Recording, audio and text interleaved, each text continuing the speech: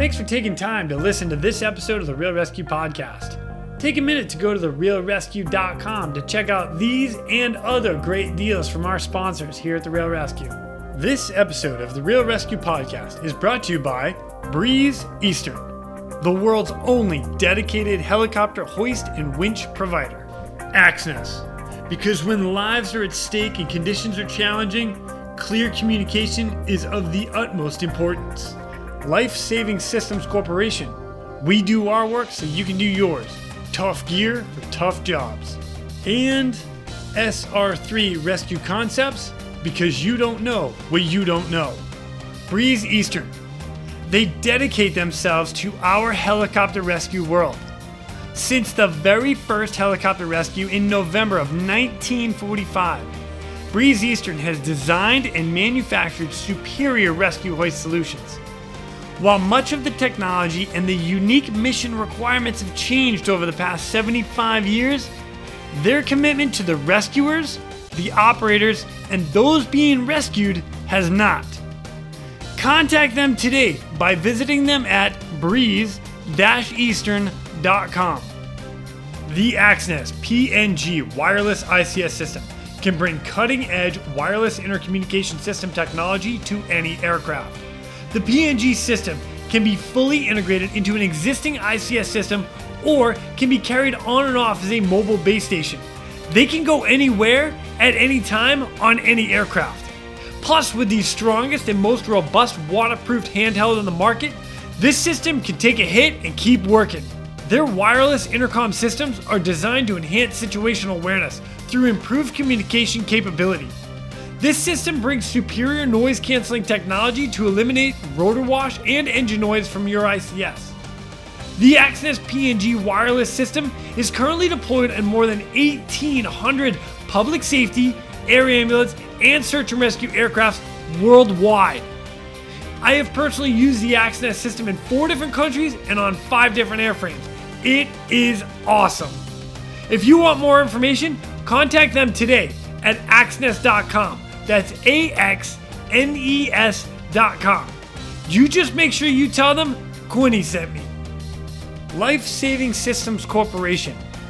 They manufacture the world's toughest helicopter rescue gear.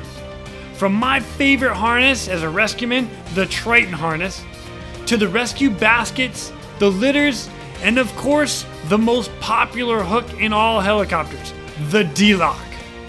The team at LSC will cut, bend, sew, weld, and machine these products into existence every day.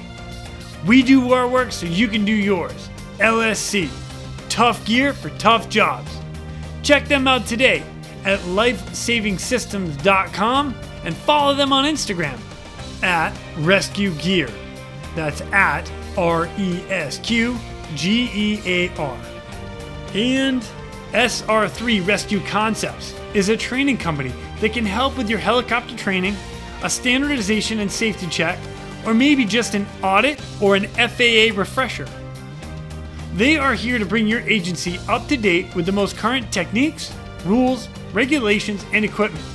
The training staff is awesome. With the certified flight instructor pilots, experienced crew members, which I am happy to say that I am one of them, they offer training in rescue, medical, tactical, firefighting, ground operations, and night vision goggle use. SR3 is also partnered with Petzl to assist with personal protective equipment and the highly specific Lazard. SR3 also goes beyond the helicopter world as they provide high-angle rescue training and tactical medicine training. Contact them today at sr3rescueconcepts.com or over on Instagram at sr3_rescue.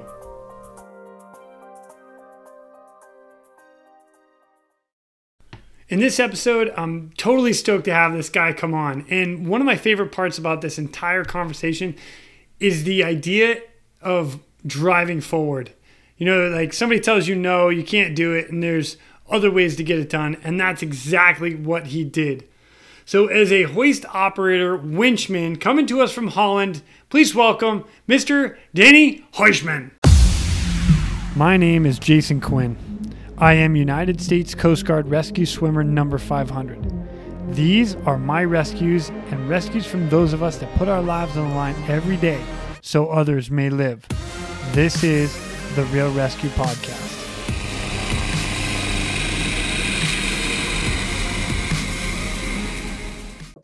Ladies and gentlemen, welcome back to the Real Rescue. Today I've got with me from Holland, Danny Huisman.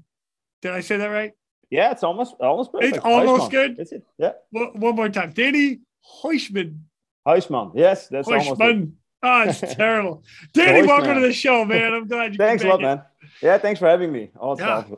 So what's cool about this is, so you and I have connected on and off for a little while now, but you have a very interesting story as far as who you're working with now, how you got into all this stuff, and I'm psyched to have it. But in all reality, you've only really been hoisting for like 4 years. Only 4 years. That's correct. Yeah, I'm a rookie. You're right. Well, yeah. Well, with the stories you're about to well, share, yeah. Some of the spots that you're putting guys in on some ships and stuff is ridiculous, and I'm really excited to get into some of these stories. But before we do that, man, Danny, give us a little background, brother. Like, how did you get going into all this and everything you're doing? Yeah, I have to go back to the Air Force. Actually, I started with the Air Force in 2008, and I worked down south, where I was an aviation fuel technician. So doing that, I was working with the Puma, which we call the Cougar, and we had the Chinooks and the Longbow Apaches, but we were working there. So we were a lot of on trainings and doing deployments and stuff. Even been to Afghanistan back then. Nice. Yeah, a really, really nice time. So I learned a lot back there. And then they transferred me to the Kooi in Den Helder, and that's like a search and rescue base. It was back then still a search and rescue base for the Navy. I have no idea where that is. Not a clue. Yeah, it's like the northern part of Holland. So on the west northern part of Holland, that's like a strategic part for search and rescue. You can cover the whole coastline from there. Oh, nice. Okay. So that was Sorry, my geography is not Holland related. I understand. No problem. I can tell you that.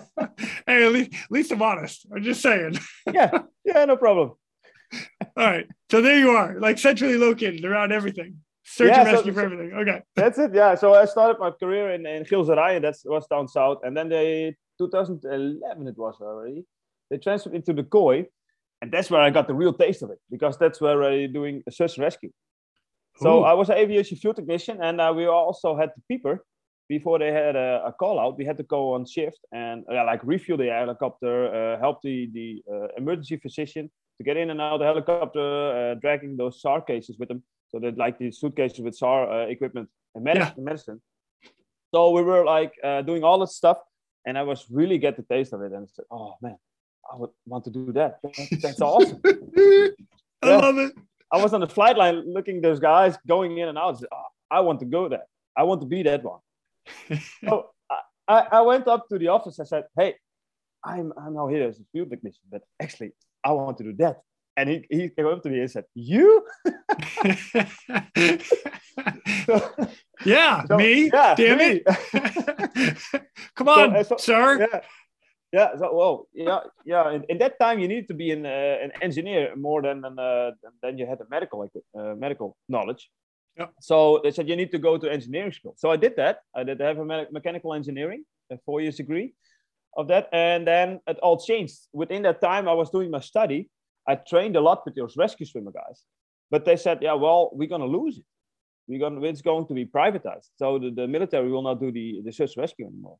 Oh. So my whole dream collapsed, actually. At that point, so, man, it's going to be civil. And I didn't have any experience or whatsoever to go into civil aviation on that matter. So they said, okay, yeah, that's a busted dream, basically. Yeah. Dang it. Yeah. So I said, okay, well. I didn't realize that. So Holland, like, got rid of all search and rescue from the military and civilianized it. It's correct. Is it Bristow that's taking it right now? They will take it in November this year, but it's still run by NHV. So run by who? NHV. It's a Belgian company. Got it. Okay. Yeah. They run it from 2015 until now, November. Wow. Yeah. Wow. Okay.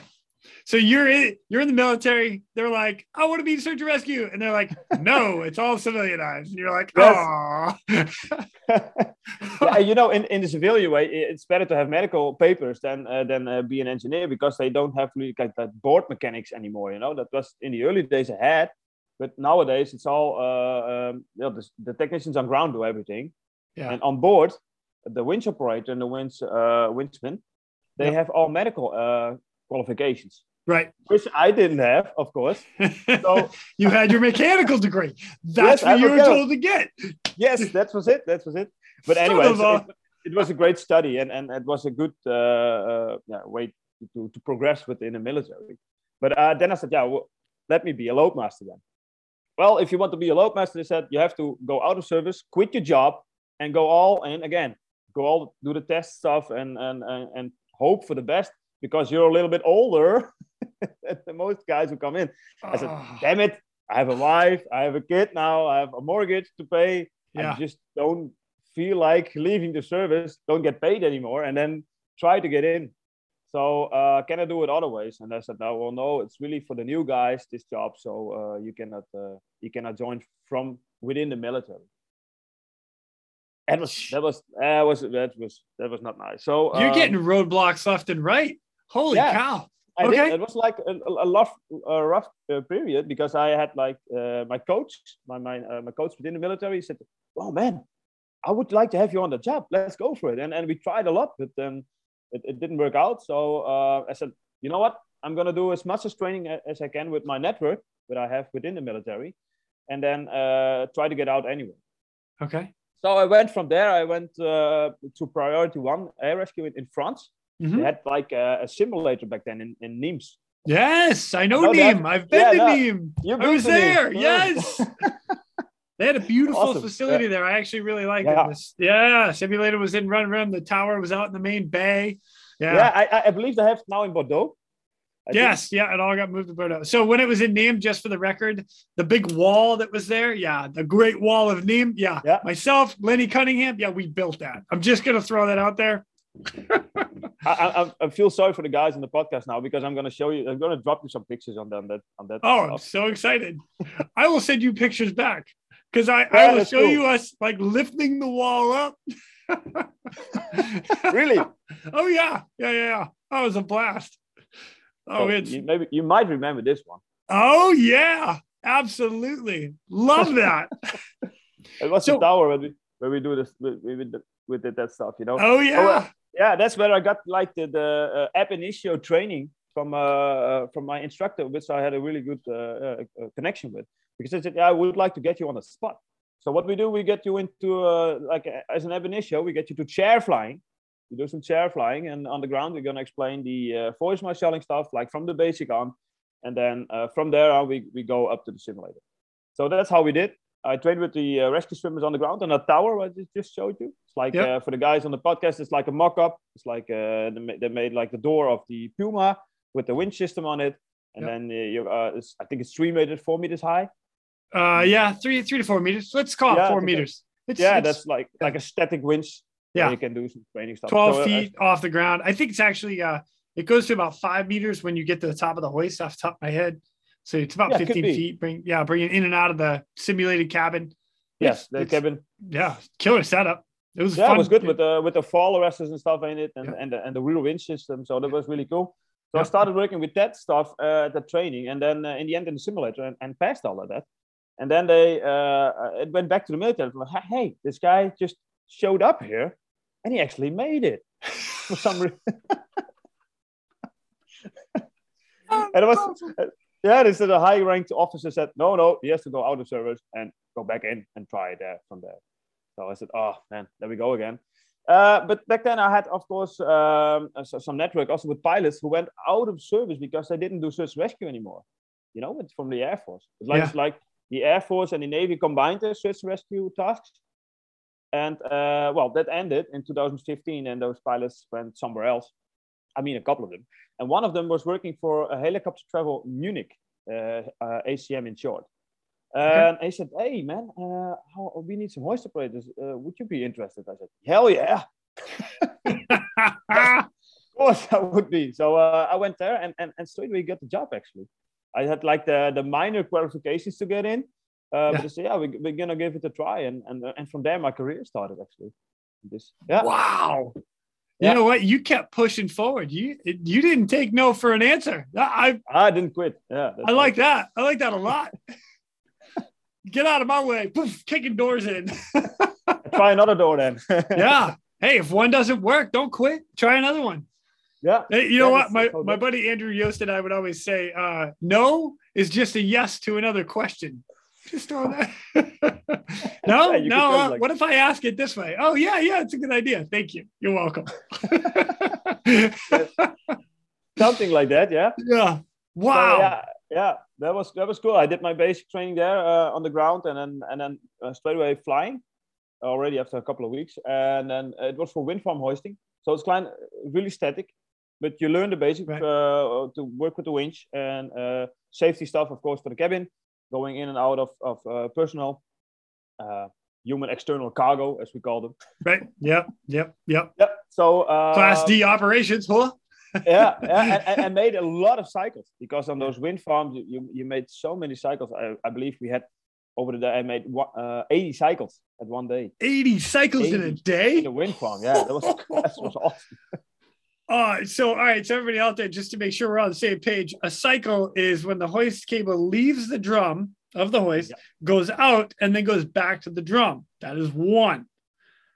Is that what you're talking about? That's make sure we're on the same page. Yeah. 80. That's it. Yeah, we had those technician classes. So we did the classes as well. So learn the technicians who will go out to the wind farms. Yeah. The wind farms, and you're talking all of Holland or Germany or both? Or Germany. Yeah, Germany. I was working in Germany with ACM, and those wind farms are all located in the German Bight. Yeah. So on the North Sea, of course. This is where you are a little bit of a competitor to our boy Simon over there working with Viking. I am. Come on, Simon. Where you at? Credits to Simon. Hi, Simon. I am. So I would say, from ACM then. And so we went in and out wind farms. And we did trainings on a training tower as well, close to our airbase, where we were training those technician guys who went out servicing those wind farms. Yeah. And we did trainings with those guys. So you already make a lot of hoist cycles with them. And then later in the afternoon, you go out and then you finish the job there. So it was really nice. I did it 1.5 years. Made a lot of wind cycles, learned a lot about airmanship, basic aviation crew, winch operator stuff, from there. So that was the beginning, actually. And then I got the message from a Dutch guy who works with Northern, and he said, well, we need a guy. Would you be interested? I said, hell yeah, that's him. That's awesome. That's where I would like to go. So yes, sign me up. Which brings you to your very first case, we're gonna call it, with HEMS. So you went from wind farm into HEMS, and that's the helicopter EMS. Yeah, and you get your first case there, didn't you? I did. Yeah. I started with Northern, and I thought, well, I'm now a hoist operator, so I'm capable of doing it. Hell no. I got my training, and I said, oh man, I have to start all over again. It was, oh man, and they said, oh yeah, we have to. No, you're not an ab initio. You know how a winch works. You know how a little bit of basic air crewman stuff.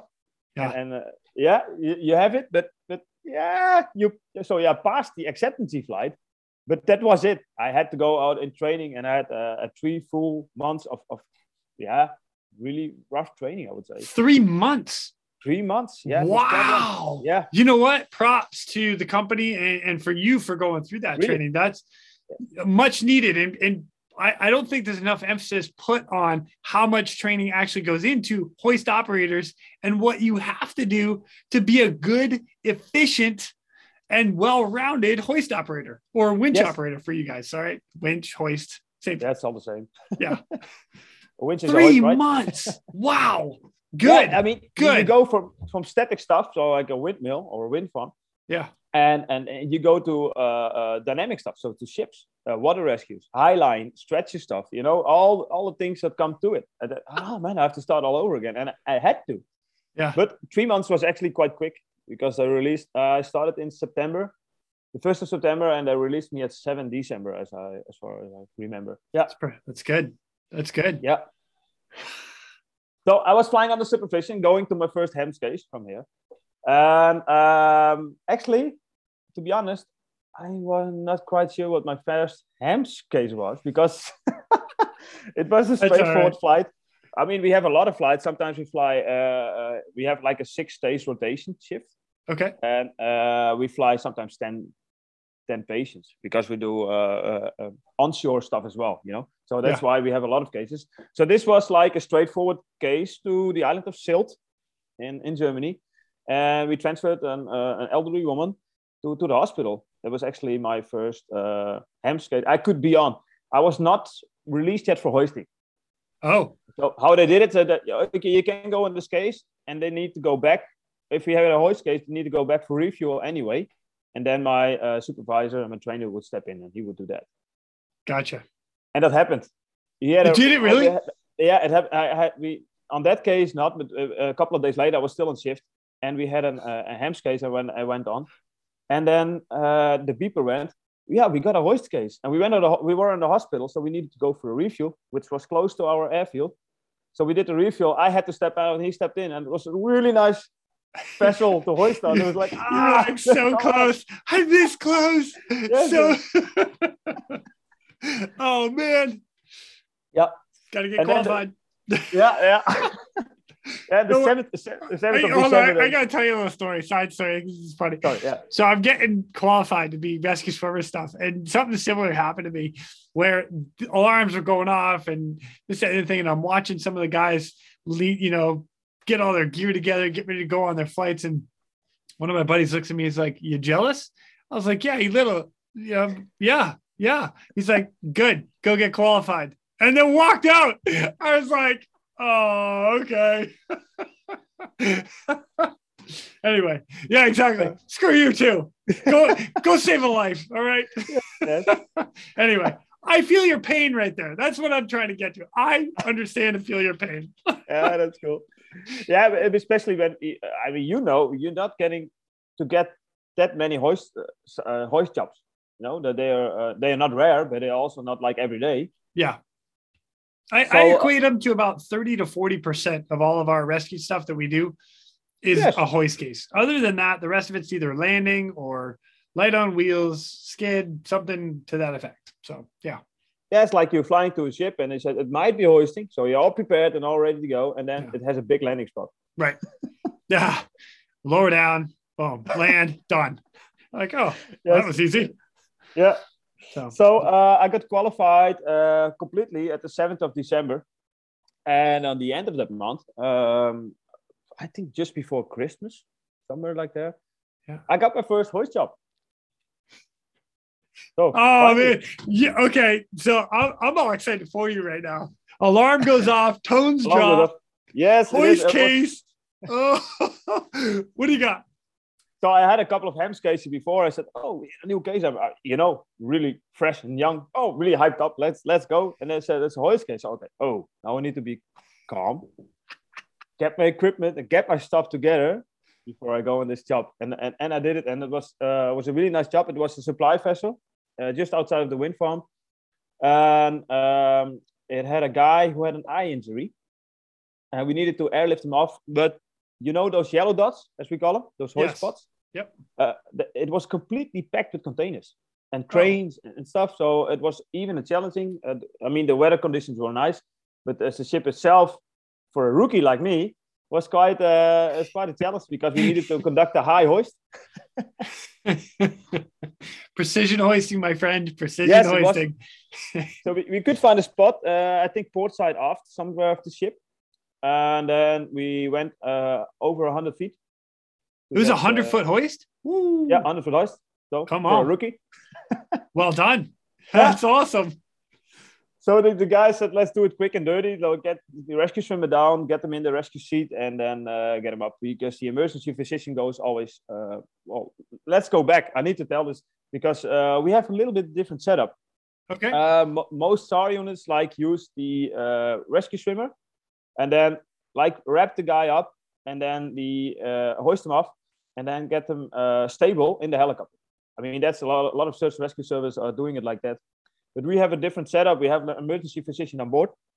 So what we do is we get those guys together on the ship or a platform or something. And that's where we stabilize the patients there. So if they need to intubate a patient, they do it on scene. Yeah. That's what I do currently. Like we stabilize patient on location and then hoist. Yeah. Yeah. So that's a different setup, but that's how Northern works. But in this case, it was only an eye injury and it was not even that bad. So the emergency physician said, okay, then I stay here. You do the conductor hoist and then you add them off. And it went fine. But nice. Yeah. So perfect. I was really, really excited. You know that feeling? So I'm more intrigued, like when you got back to base, because now it's over and done with. Patient's gone. Were you all jonesing for like the next 2 days? Yeah, really. I'm already an ADHD guy, so already bouncing around quite a lot. But then even more, I love it. That's hilarious. Yeah, good for you. That's nice. So the whole crew is happy. So yeah, good to go now. Perfect. Yeah, everybody's happy. Everybody's good. Now everybody knows you're qualified. Congratulations. Yeah. Dump a bucket of water over your head. Hey. Yeah, that was awesome. All right. Well, now let's keep it rolling because now I'm all excited.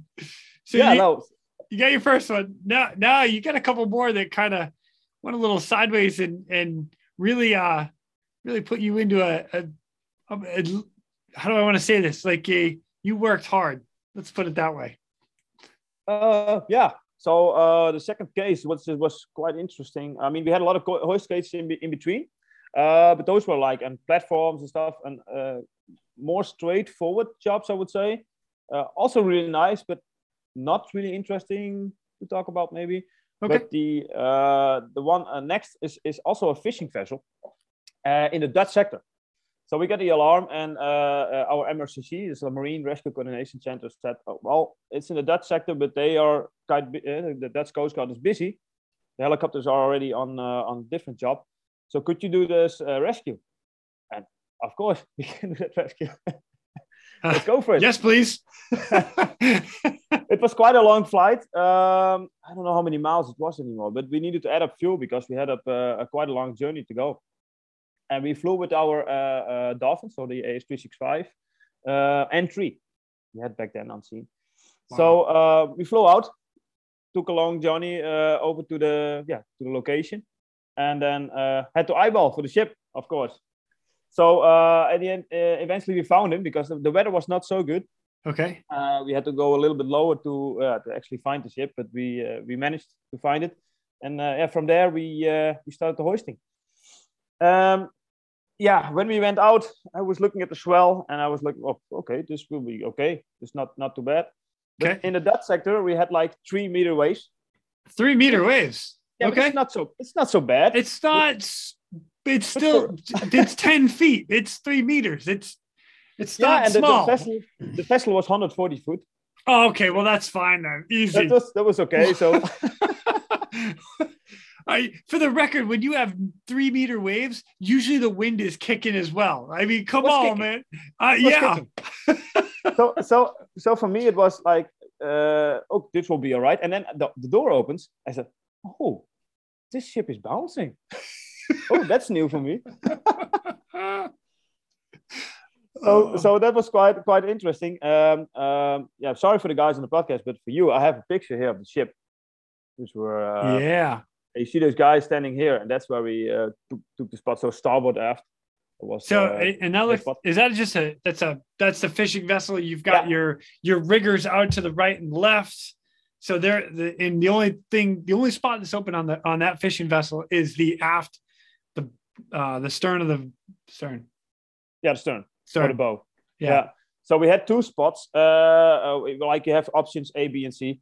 And the first option was also the best option. So what happened? I have a little background of this story as well, because the guy later thanked me on Facebook even. So that was awesome. Yeah. Yes. Oh yes, that's amazing. Yeah, I will tell you more about it later. Okay. First, what happened? The guy got stuck in the winch system on the ship with his hand, but he could retract his hand, and his glove went into the winch. But he was happy to have his hand back, unshattered. And at the same moment, he stepped into a loop of a cable. There was a loop on deck, and he stepped with his foot into a loop. And then the fishing rig went down into the sea. So it tightened up that cable, and it just ripped his foot off. So mid-foot ripped off. Yeah, that's what happened with the guy. So it was quite urgent. I have to say, these guys on the ship did a magnificent job. Sorry, rephrase. Magnificent, is it? A magnificent job. Sorry. Magnificent job. Yes, they did a good job on him. And so I got the emergency physician down. I mean, 3 meter waves, bouncing and rocky, but I was lucky. I timed it well. So for the listeners, we have 150 foot per minute hoist. So it's really, really slow. Yeah, 150. That is slow. The average is about 250. I'm using about 250 feet per minute hoist currently. That's what I'm using. We have 100 feet less, so 150.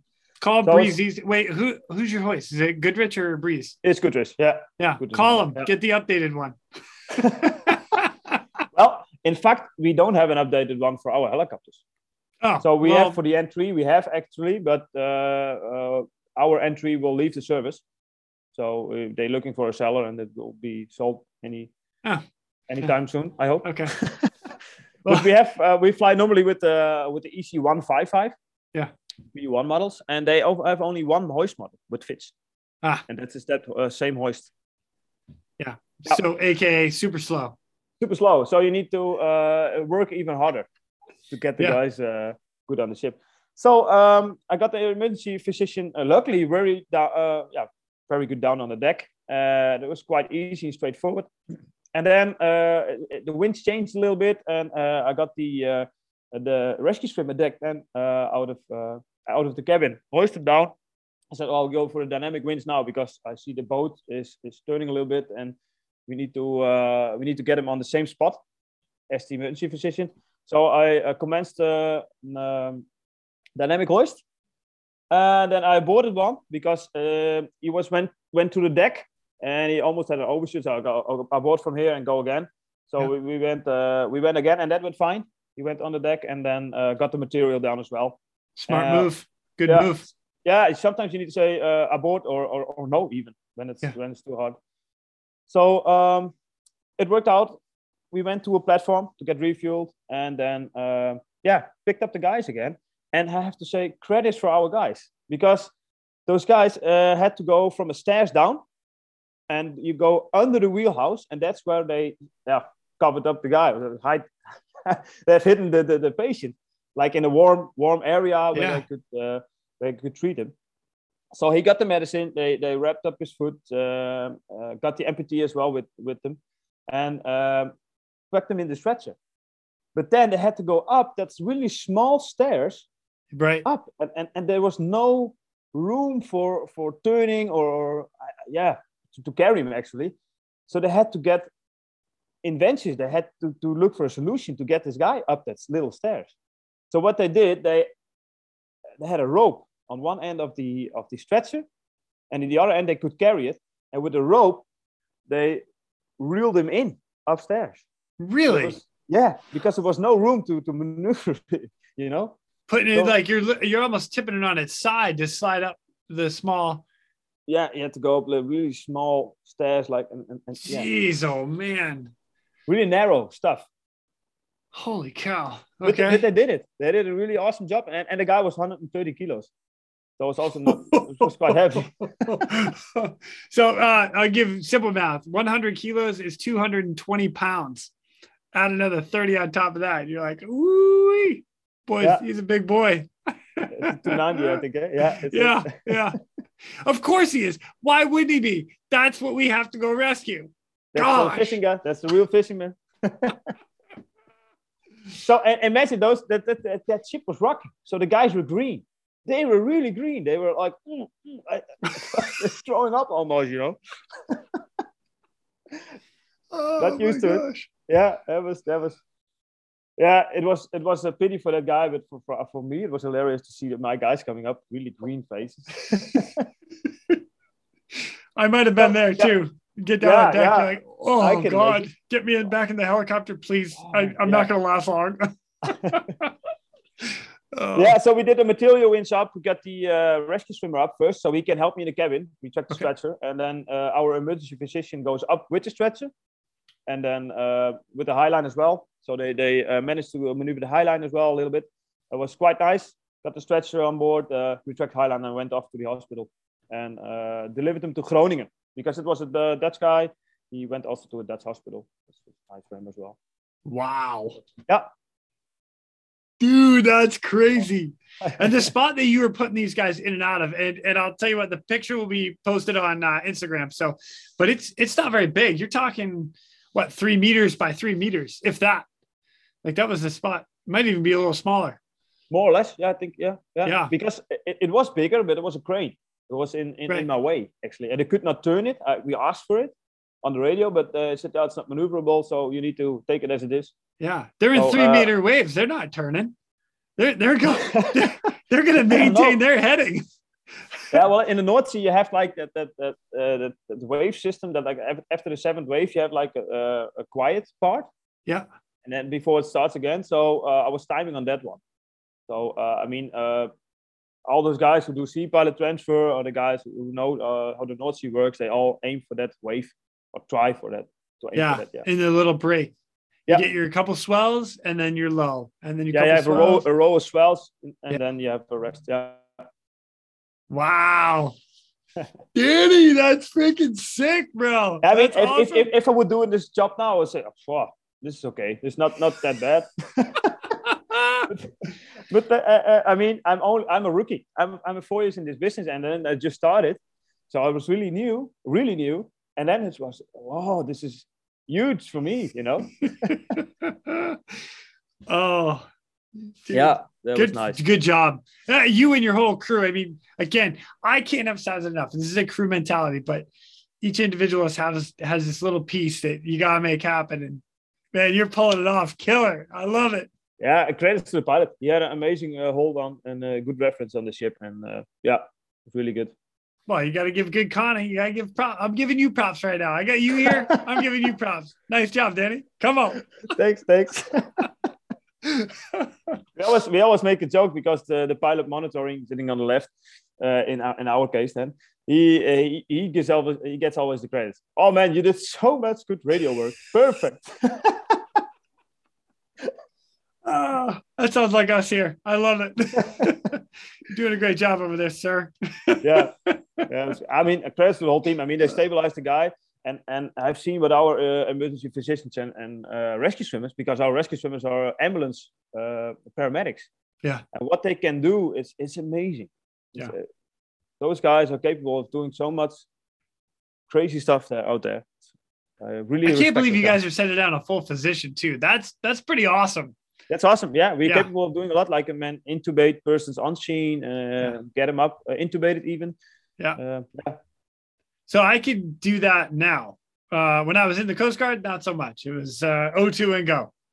I'm just kidding, everybody. There's a little bit more to that, but that's what we would say. Throw the O2 on. Let's go.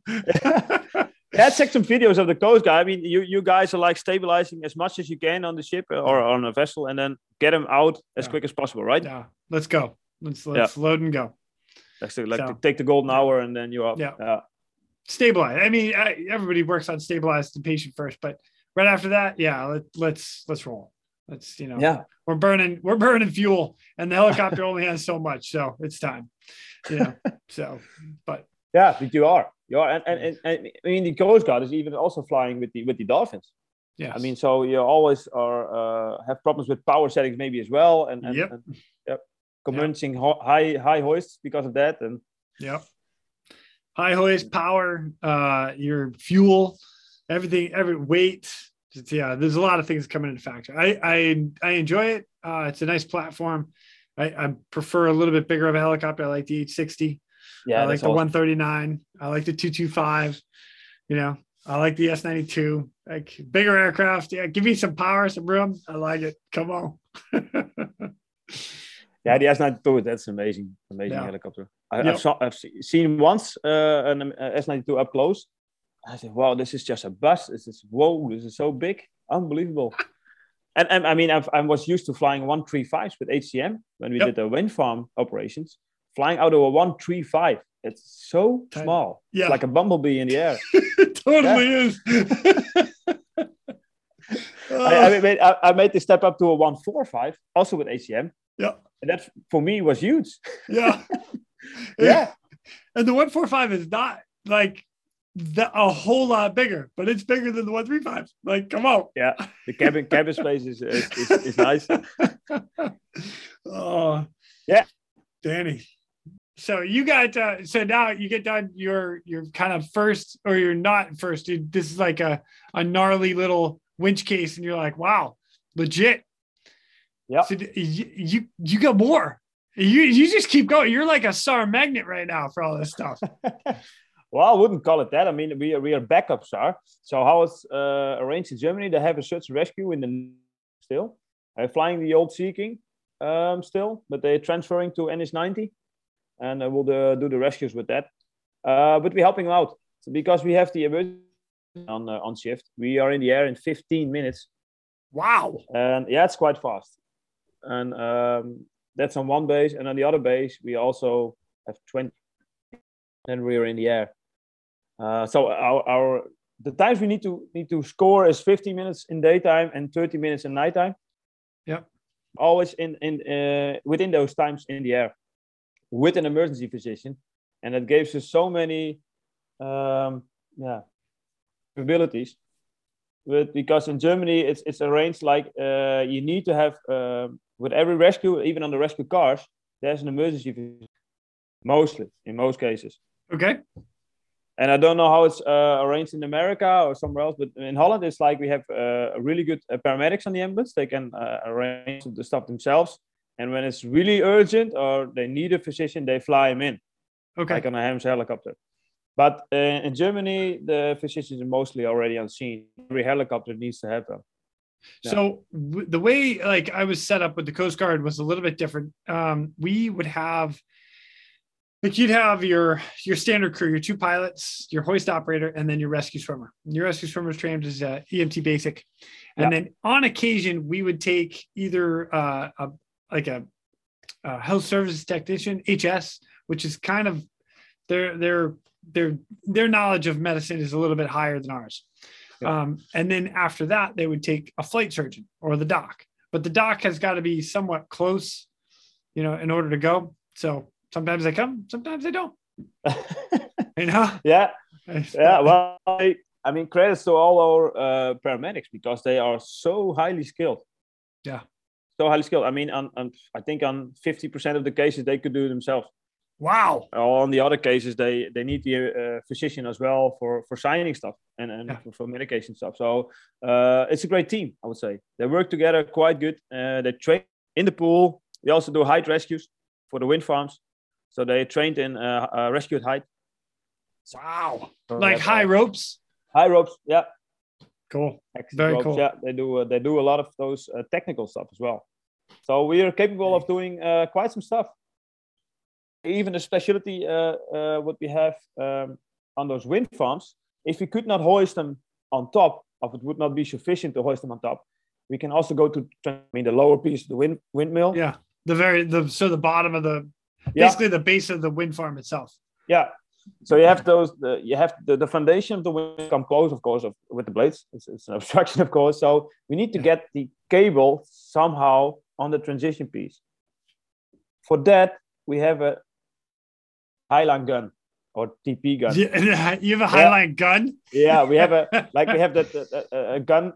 I think Simon already talked about it. There's like he was talking about using if I remember correctly, he was talking about you potentially using one, and it was like, maybe not. We used it. We had like it's a probe. It's connected to our Highline. It's a CO2 gun.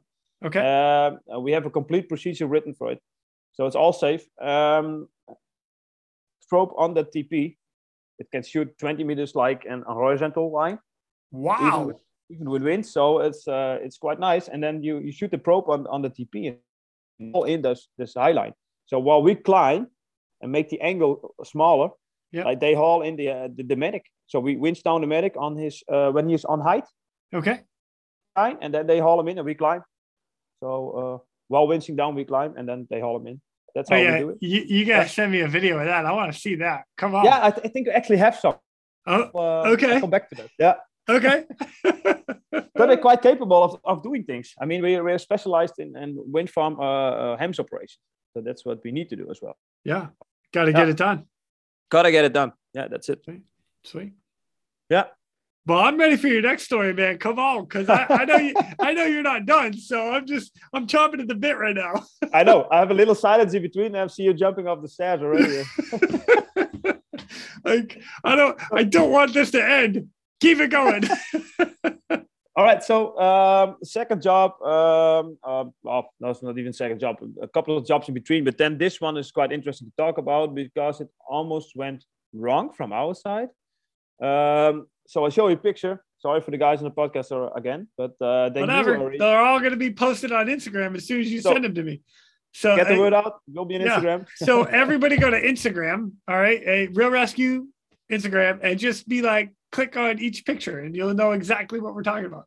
And I'll make sure I put them in. So order. I'm that kind of guy. This ship. Yeah, look at that, tight. It's a crab trawler. It's rigging everywhere.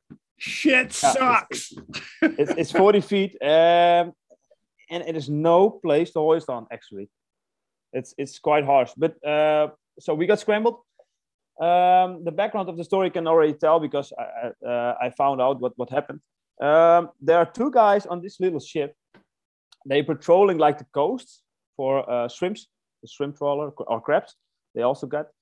And there are two guys, and in this case, it was a grandfather with his grandson. Ooh. And they like to have like, so one is steering and the other one's sleeping.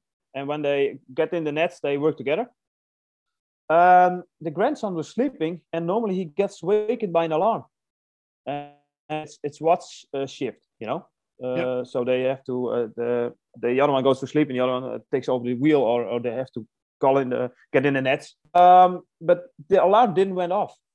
So he went awake and said, this is not correct. Something is wrong. So he went into the wheelhouse, and that's where his grandfather was hanging over the steering wheel. Oh, no. Okay. He had a heart attack. Yeah.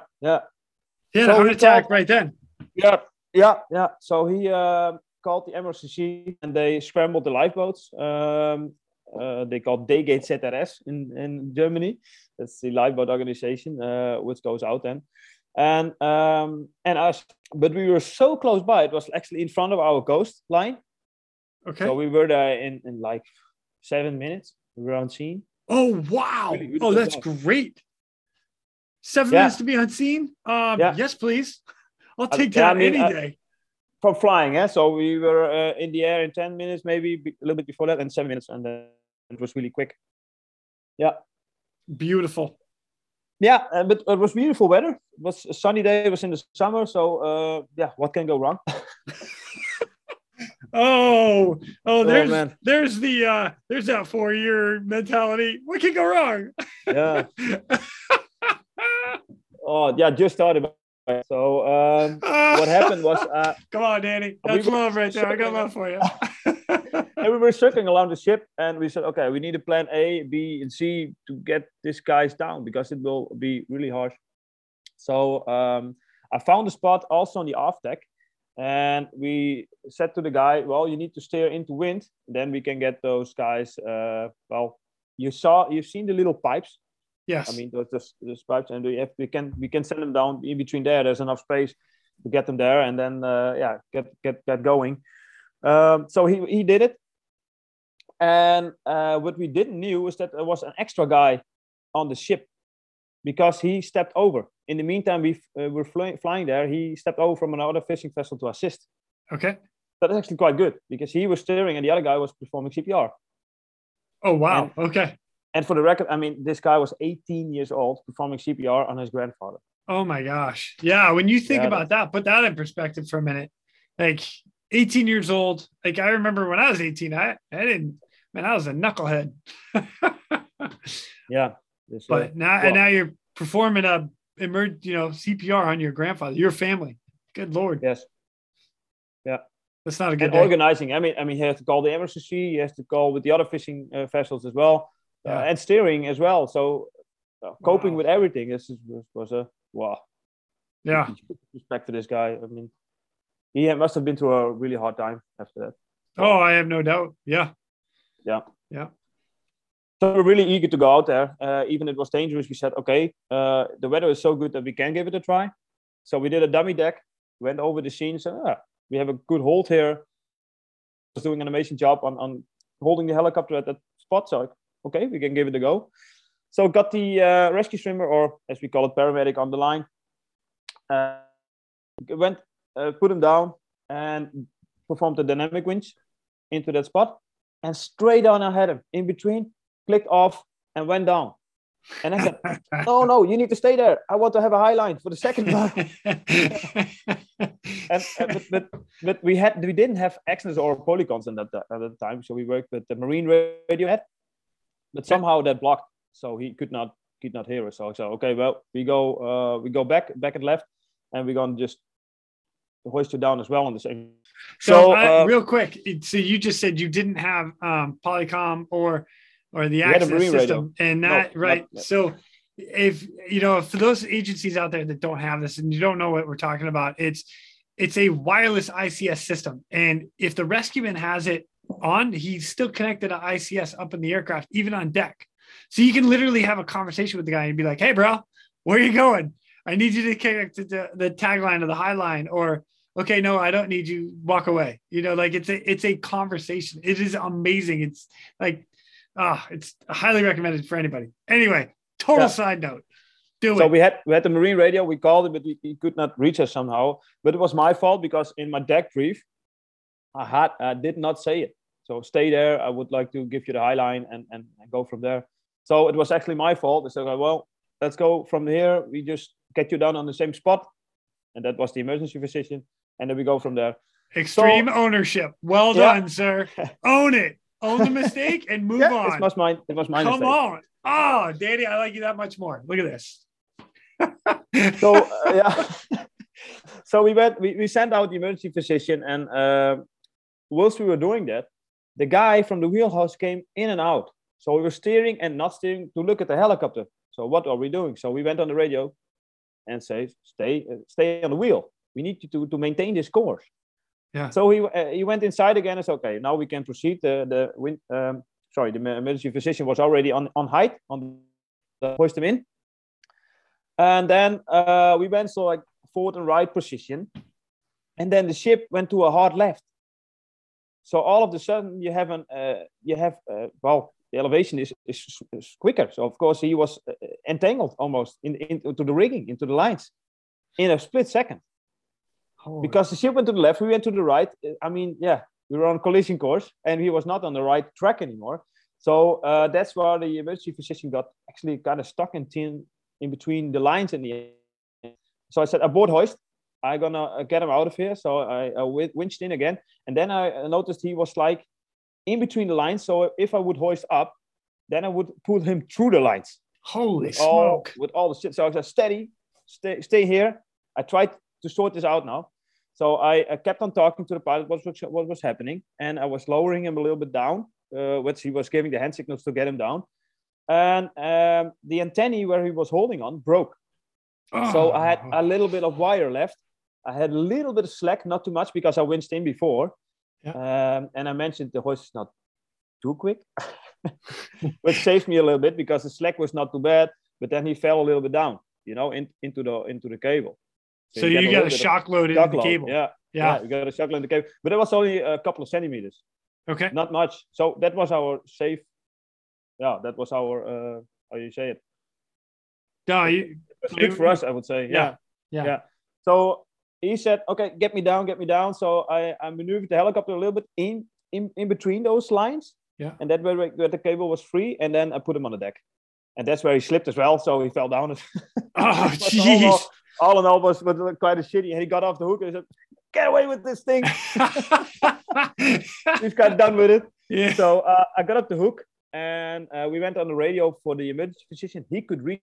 We said, okay, what we got to do now is go to the next airfield and going to check the cable because we only have one hoist. We don't have a double hoist system. So I need to check the cable before do anything further. Smart. Super smart. Yeah, so they needed the time, and the lifeboat was almost unseen as well. So what we said, okay, get those guys, put the patient on your lifeboat, where we have a much better spot to hoist on, and then we hoist them off. So you get them off the lifeboat versus the boat that they're on. Yeah, well, we were, and then the lifeboat was saying, oh, we are so close to shore, we just go into shore. So that was even better. So we checked the cable. Nothing was broken. No broken strands. The cable was just fine. The hook was fine. Rotor's running out. We reeled out. Checked the length of what we used, and it was all fine. So I was really happy with that. So yeah, we can go forward from this point. But they sailed into harbor. So we got them from there. We just landed on and got them there. And unfortunately, the guy has passed away. It's too bad. Yeah. And they said actually he passed away already when he was still in the wheelhouse when the grandson found him. Yeah. Wow. What a story though. Holy smoke. Yeah. So you guys are, I'm going to call it not so much lucky. That's a lot of skill that's involved in the entire hoist process there. I mean, when you have mistakes and stuff or things that, not mistakes, that was a poor choice of words. When you have things or events that come up and you have to adapt and overcome, it's quick thinking. You have to make a decision and do it right away. So I think you guys did an amazing job. That's awesome. Yeah, we had a big learning point because the guy went in and out the wheeling house, as I mentioned before. Yeah. That should have been a trigger to maybe not to hoist this guy down. Yeah. Because he was not so we did a good debrief on that, make the safety report on it. I said, okay, when this same case happens again, we're not hoisting. Yeah. First, the ship needs to have a steady course, and then we can maintain this hoist. Yeah. You know, another like kind of, and I don't want to, I'm going to call it Monday morning quarterback it or rehash it, but maybe could you have lowered down a tagline? Could you have gotten, after your rescue swimmer or your paramedic went into the wheelhouse, radioed him, say, hey, go back to the back. Go back to the aft part of the ship, and I'm going to send you a tagline down, and then send in your doc. Okay. Yeah, I understand your question. So we did went on the radio from the vessel, but the guy was more out of the cabin than inside, and steering and not steering, and like it was a deckhand of the other ship. Oh, gotcha. So he didn't get the radio. He never even heard the radio call. Got it. He heard it, but he didn't react to it. Got it. Okay. So yeah, you guys were kind of hosed on that, and you adapt and overcome. Sounds like that's what you did. We're like kind of stuck in this this thing. But I mean, we had a good debrief, and the emergency physician, he was not even bruised. He was just very lucky that the cable was not too loose. There's not too much slack in. If we broke an antenna of the ship, that was actually the downside of it. But we made it safely, and we learned a lot from it. Wow! And now I would do it. I would have done it different. How would you have done it now? I would have just aborted it because the guy went in and out of the wheel. I would just okay, no, we're not doing it. Yeah, going in and out of the wheelhouse, you don't like. Hey, I mean, a big ship. When you turn the wheel of a big ship, it takes time to move. Right. But this was a 40-foot trawler. With one side, the net's up, and the other side not. So it was even dragging on the left side. And when he gives a full left, immediately reacts. Because it's a small ship. So yeah, that's what I learned from it. Yeah. Abort the whole thing. Yeah. Yeah. And sometimes you need to say no as well. Yeah. True statement. Yeah. Yeah. Don't get forced into something. Don't get the pressure. I mean, the lifeboat was almost unseen. Yeah. Back there. I mean, it's a reanimation. So we want to go quick, of course. But we already had the paramedic on the guy as well. Yeah. And he's capable of doing stuff. He's really capable of doing stuff. So that was our learning point from there. What a great learning curve. Yeah. Yeah. Danny, well done. Well done. Yeah. I love the debrief that you talk about at the end of it. I'm all about a debrief. And again, props to you for owning that, owning the mistake that you made, like, hey, that was my fault. Like I try to do that myself. It's hard to do. And a lot of people have a really hard time with that ownership part of it and say, you know what, I messed up, my bad. And I'm going to work harder next time. So props to you. Yep. That's well done, sir. For sure. I think that's how it should be, especially in this type of operation. That you should reflect on your own handling, and on the others, and talk about it. Get better. Totally agree. And that's why I like this podcast, because a lot of guys on your podcast talk about the really good spot, but also the minor missions and stuff, and where we could learn from. I think also for the younger guys out there, which I'm also one of them. I'm a rookie. I mean, a rookie with experience right now. I mean, guys like me. I mean, we can learn from podcasts like this, and going to the Eurosar meetings and talk with each other is the best thing. Yeah. I have not been to a meeting yet. I'm really looking forward to go. I hope. Let's make it happen. Come on, Ben. Make it happen. Let's do this. Let's do Risto, come on. I'm calling you guys out. Let's make this happen. Open this country, open all the countries back up. Let's go. I mean, the COVID situation looks more or less stable now, at least in Holland. Yeah. So everything opens up again a little bit. So I have good hopes for it. Yeah. Oh, it'd be great if it happens. I will be there. So, hey, we'll get to hang out if you go. So nice. All right. Yeah, cool. So that was that one. Learned a lot. Beautiful. I thank you for everything about that too. Even the debrief. Like, again, I love doing a debrief. Highly recommend it for everybody out there. Even if everything goes right, just talk about it. Make sure, hey, could we have done anything better? Yeah. Or no, it went smooth and I would do the exact same thing over or whatever. So even debriefing, you can learn from debriefing itself. So we had really long debriefs before, and then we said, okay, we need to change that as well. So our captain on the ship said, okay, we do it differently now. So we do it CRM wise. So, okay, how are we going to do it? Okay, bad points and good points. Get to the point. Let's roll. Give me the good points first, and then go to the bad points and talk about that. I like it. Yes. So after every flight, which even when we do a static hoist on the field with a new paramedic or a new emergency physician or a new hoist operator, it doesn't matter. We do a debrief. Doesn't matter what we do. Great. Do a debrief. Yeah. That's awesome. Perfect. Yeah. Perfect.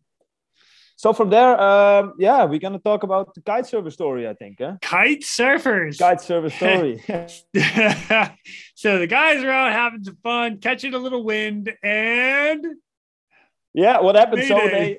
So they had like inland wind, and there was a boy and a girl were kite surfing there. They were on holiday, and she said they were kite surfing actually the whole day, and then they went out for dinner in the evening. It was in the summer, and after the dinner, I'm feeling like to go for another round. Yeah? I talked with her, so I know the background of the story. All right. I like this too. I like having the background. This is why I talk to you guys. Yes. I want the details. I want the backstory. So, she went out, but the wind changed. It went like from inland to outland, coasting out. Yeah. So outshore or offshore. Offshore, yeah. So she was like trapped a little bit and surprised by that. She was like, beginner kite surfer, I think. Well, not that experienced back then. And she was surprised by it. The wind picked up and offshore. So she went out. And her boyfriend said, oh, that's not good. My girlfriend leaves. She might head off to England. And then I no longer have a girlfriend. Yeah. Oh, damn it. Damn it. I need to go after her. So he got the kids. This is not the way I want to break up, honey. I mean, she left the wedding ring. Oh, shit. He was up, so blowing out.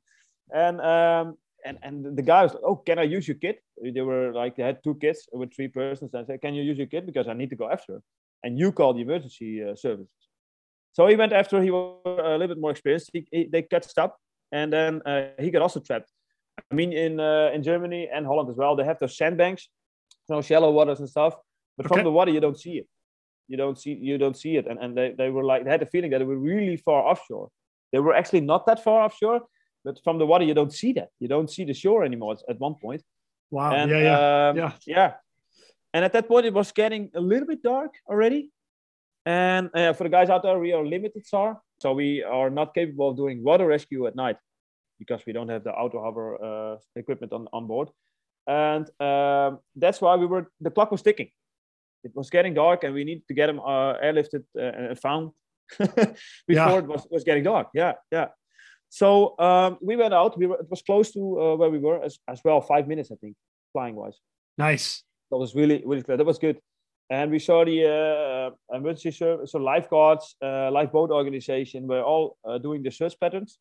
And I talk about they had like jet skis, they had like hovercrafts even to go over those sandbanks, in the water. That was really cool. That the equipment they have, and the boats a little bit more off coast, and us overhead. So everyone doing the search. I think we were doing extended square search. Okay, expanded square. Yep. Yeah. So that's what we were busy with, and we didn't find anything. And sorry, we found the kite right away. Alright, that was easily to spot. And you have the trapeze, that like the handlebar of the kite. Yep. Was a little bit underwater, and there was something on that handlebar. So man, that doesn't look good, but we have to check it out. So I lowered the winchman down, or we say the medic. I lowered him down, and he checked it out, and there was nothing on the end of that thing, and we were really happy about that. We didn't found the body, of course. So we left the kite for what was marked it, and then the lifeboat organization picked it up. Oh, that's cool. Yeah. So and then we went back to our search, and the pilot, we didn't find anything. So the pilot said, "Well, let's try some different course. I have the feeling they could be more in the right corner or something like that," he said. So we went. We talked about it over the radio, and we got that. We said we're going that course to check out there. Yeah, let's do it. And we went there, and the emergency physician saw them, and they had black wetsuits, and it was getting dark, so it was like really hard to spot them. Like needle in a haystack. And for everybody that does not understand, trying to find somebody in the middle of the ocean is like trying to, like, you're looking for a basketball, like just floating in the water. It is not easy to do. So yeah, and they didn't have lights. They didn't have anything on them. I mean, no POBs, of course, but also no lights, no phones with lights. Yeah, nothing. So all black wetsuits and waving. And in the end, the emergency physician from the left door, which was open, could see them. So he got them inside. We lined up for a water rescue, and then we got first the woman out. We hoisted her out, and that was kind of amazing hoist for me because it was straightforward water rescue, as we were trained to do. But when I got her up and put her back into the cabin, I never have seen someone looking at me like that. So really frightened, but also really happy. Something like that I never seen. I was really crazy. So we got her back in the cabin, and immediately below us was a jet ski of the lifeguard guys. And he got the guy on they have the backboard on the jet ski you can hang on. Yeah. And it was really close to shore, so he got him back. And then we dropped him on the beach, and they checked him up in the ambulance. And they weren't even hypothermic because it was summer. It was quite good. So we checked him up, all fine. But emotionally and mentally, it was just a big blast for them, I would say. Wow. So question, when you were deploying your rescue swimmer, your medic, I'm going to assume that they stay connected to the hoist hook. Yes, we don't do I think the US Coast Guard used that. Free swim. Free swim. Yeah. Yeah, So I mean, we are doing it. I mean, we have a helicopter. We can also fly towards the victim. yeah. So we do that as well, and I love that method. It's a direct deployment, is what I refer to it as well. But you're lowering down, you stay connected to the hoist hook, get right up to Yeah, the what we do, victim. Quick what we do strap. is you just get them. We do it like we did a trawl. I'd get them with the knees until the knees into the water, so they can steer a little bit. Yep. And they do a trawl when the swell is not too big. You can do it, and we trawl towards the victim in the water, drop him, and go winch out full speed and go back and left, so they're out of the rotor wash, and he can work with the patient. Yeah. Yeah. But I love that method as well. So you have the catenary method is what you're referring to. And the catenary method is when you have that slack in the cable and they're just outside the rotor wash. So now your rescue swimmer can work with the victim patient, putting the quick strap on or getting whatever device on them, and then ready for pickup. You guys roll back over the top and boop, pluck us right out. That's it. Yeah. That's it. Catenary method. Catenary? Yeah, catenary. So catenary is the term catenary is like bridge. Like when you have your cables on your bridge and they're long and drooped and they look like a big spile. Yeah. That's the catenary. Yeah, method. we call it also direct deployment. So we deploy them at the victim and they're working with it. So I had a double sling. Yeah. Nice. Slings. Yeah, and then what he would do is put the hook under his right armpit or his left, what he would like, and then it's like he has the hook control. So every time he knows where the hook is. Yeah. When he's working with the patient and the equipment, he the hook under his arm, so he can tighten that up. He's not losing the hook because the hook would sink down. And you have to we use a static line in the water, not to get shocked. I mean, a lot of services not use, but water 50-50. I use it sometimes. Well, we use it, and so he only has to think about that. That's not getting entangled. Yeah. But for the rest, he has the hook control, puts on the double strap, and then airlifts it out. Yeah. Yeah. Double strap, one part around the chest, the other one underneath the knees. Yeah, that's it. Beautiful. I mean, we were not exactly. It was summer. We didn't know how long they were in the water, and then the water. When you're stationary in the water, you get cold. Yeah. Of course. So that's why we used the double strap. So we got them rescued, and for us it was a nice rescue. Everything went fine. People all happy, and not long after we got a letter of this woman, self-wrote. So normally you get a typed message or something, but we got a really written letter in German. How many mentally impact this rescue had on her.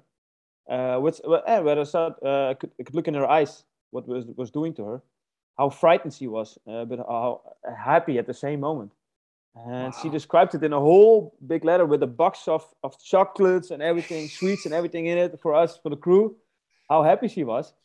And to get over it, she visited us on the base. I was not there. It was a different crew. But she actually visited the base to get over the progress, and she's still dealing with it. She's still struggling with it. Wow. Yeah.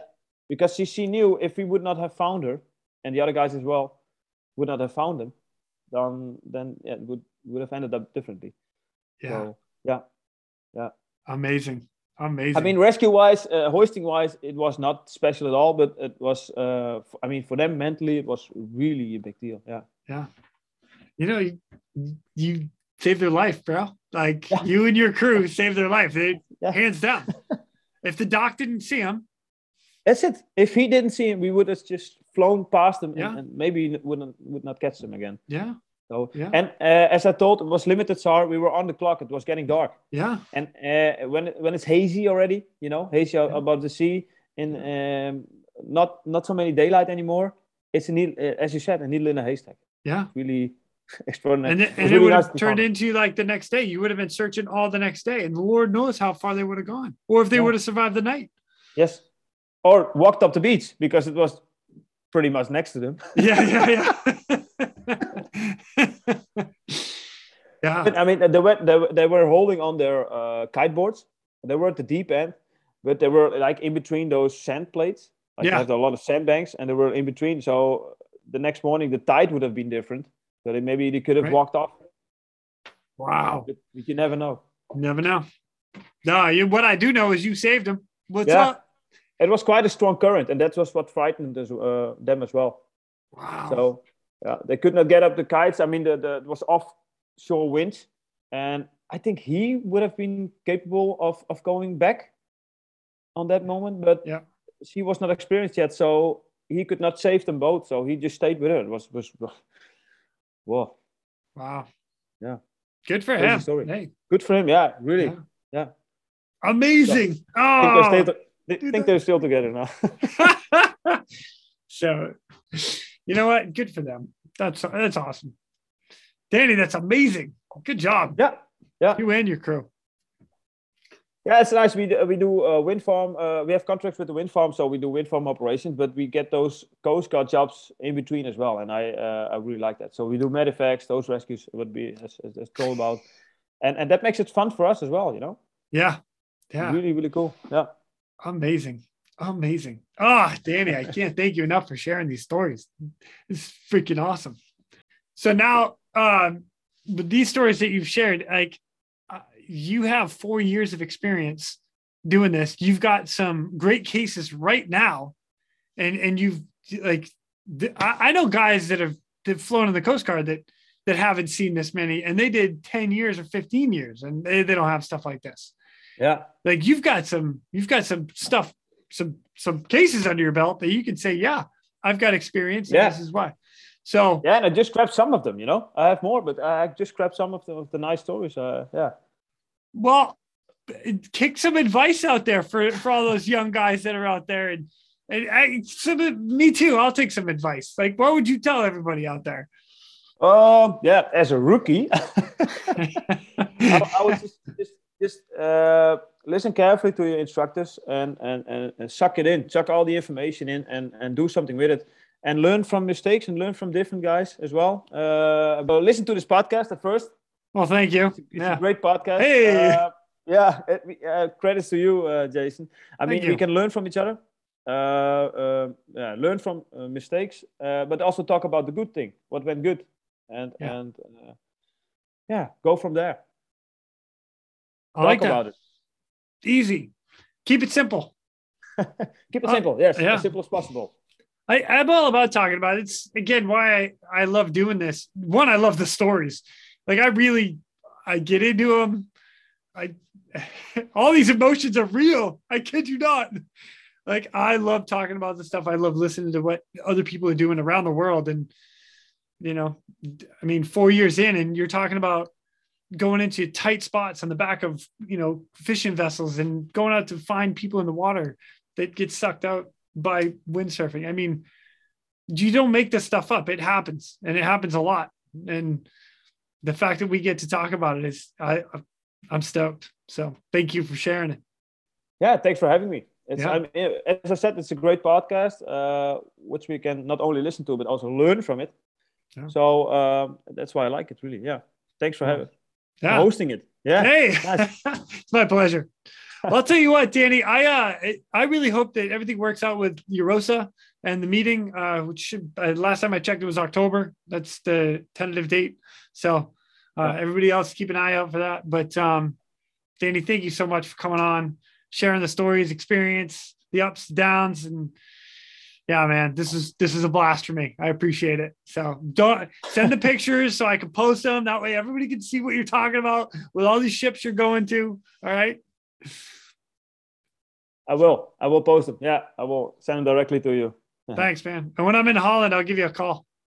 Yeah, I got to check that country off my list. So come on. Like the people say, I went to Amsterdam. Oh, that's in Holland. Holland lays in Amsterdam, right? That's the other way around. Huh? Holland and Amsterdam is the capital. Yeah. Oh, I love it. Anyway. All right, brother. Well, I'll catch you later. Again, thank you so much for coming on and sharing the stories, man. It's been a pleasure. Thanks a lot, man. Thanks for having me. And anytime.